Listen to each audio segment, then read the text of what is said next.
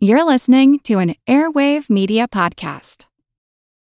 Without the ones like you, who work tirelessly to keep things running, everything would suddenly stop. Hospitals, factories, schools, and power plants, they all depend on you. No matter the weather, emergency, or time of day, you're the ones who get it done. At Grainger, we're here for you with professional-grade industrial supplies.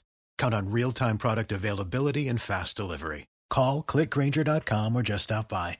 Grainger, for the ones who get it done. It's hard to put your hand on the field. The only way that you sense the presence of the field is as stuff moves through it and it interacts with it and is in some sense slowed down by it. Remember the Force in Star Wars? It surrounds us and binds the universe together. Well, add some molasses to the Force and you're on your way to understanding the Higgs boson field. I'm Jim Metzner, and this is The Pulse of the Planet. Leo Piilonen is chairman of the Department of Physics at Virginia Tech. The Higgs boson was a particle that was announced in July 2012. The 2013 Nobel Prize in Physics was awarded to Peter Higgs and Francois Englert for the discovery of the Higgs boson particle and the mysterious field that it apparently proves the existence of. Well, this particle is the manifestation of a field that permeates all of space. It's the Higgs field that is sort of like molasses throughout all of space.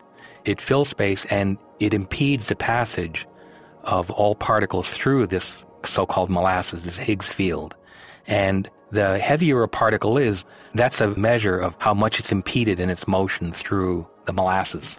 That's a sign that it interacts more often than a lighter particle. So, for instance, a proton moving through space moves more slowly than an electron would of the same energy because the proton's bouncing and colliding with this Higgs field more often.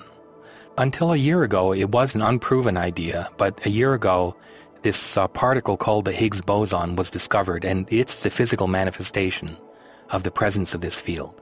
So that's the evidence that it's not just an idea, but rather a thing that we can reach out and grab.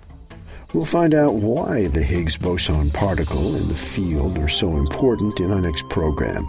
Pulse of the Planet is made possible in part by the National Science Foundation. I'm Jim Metzner.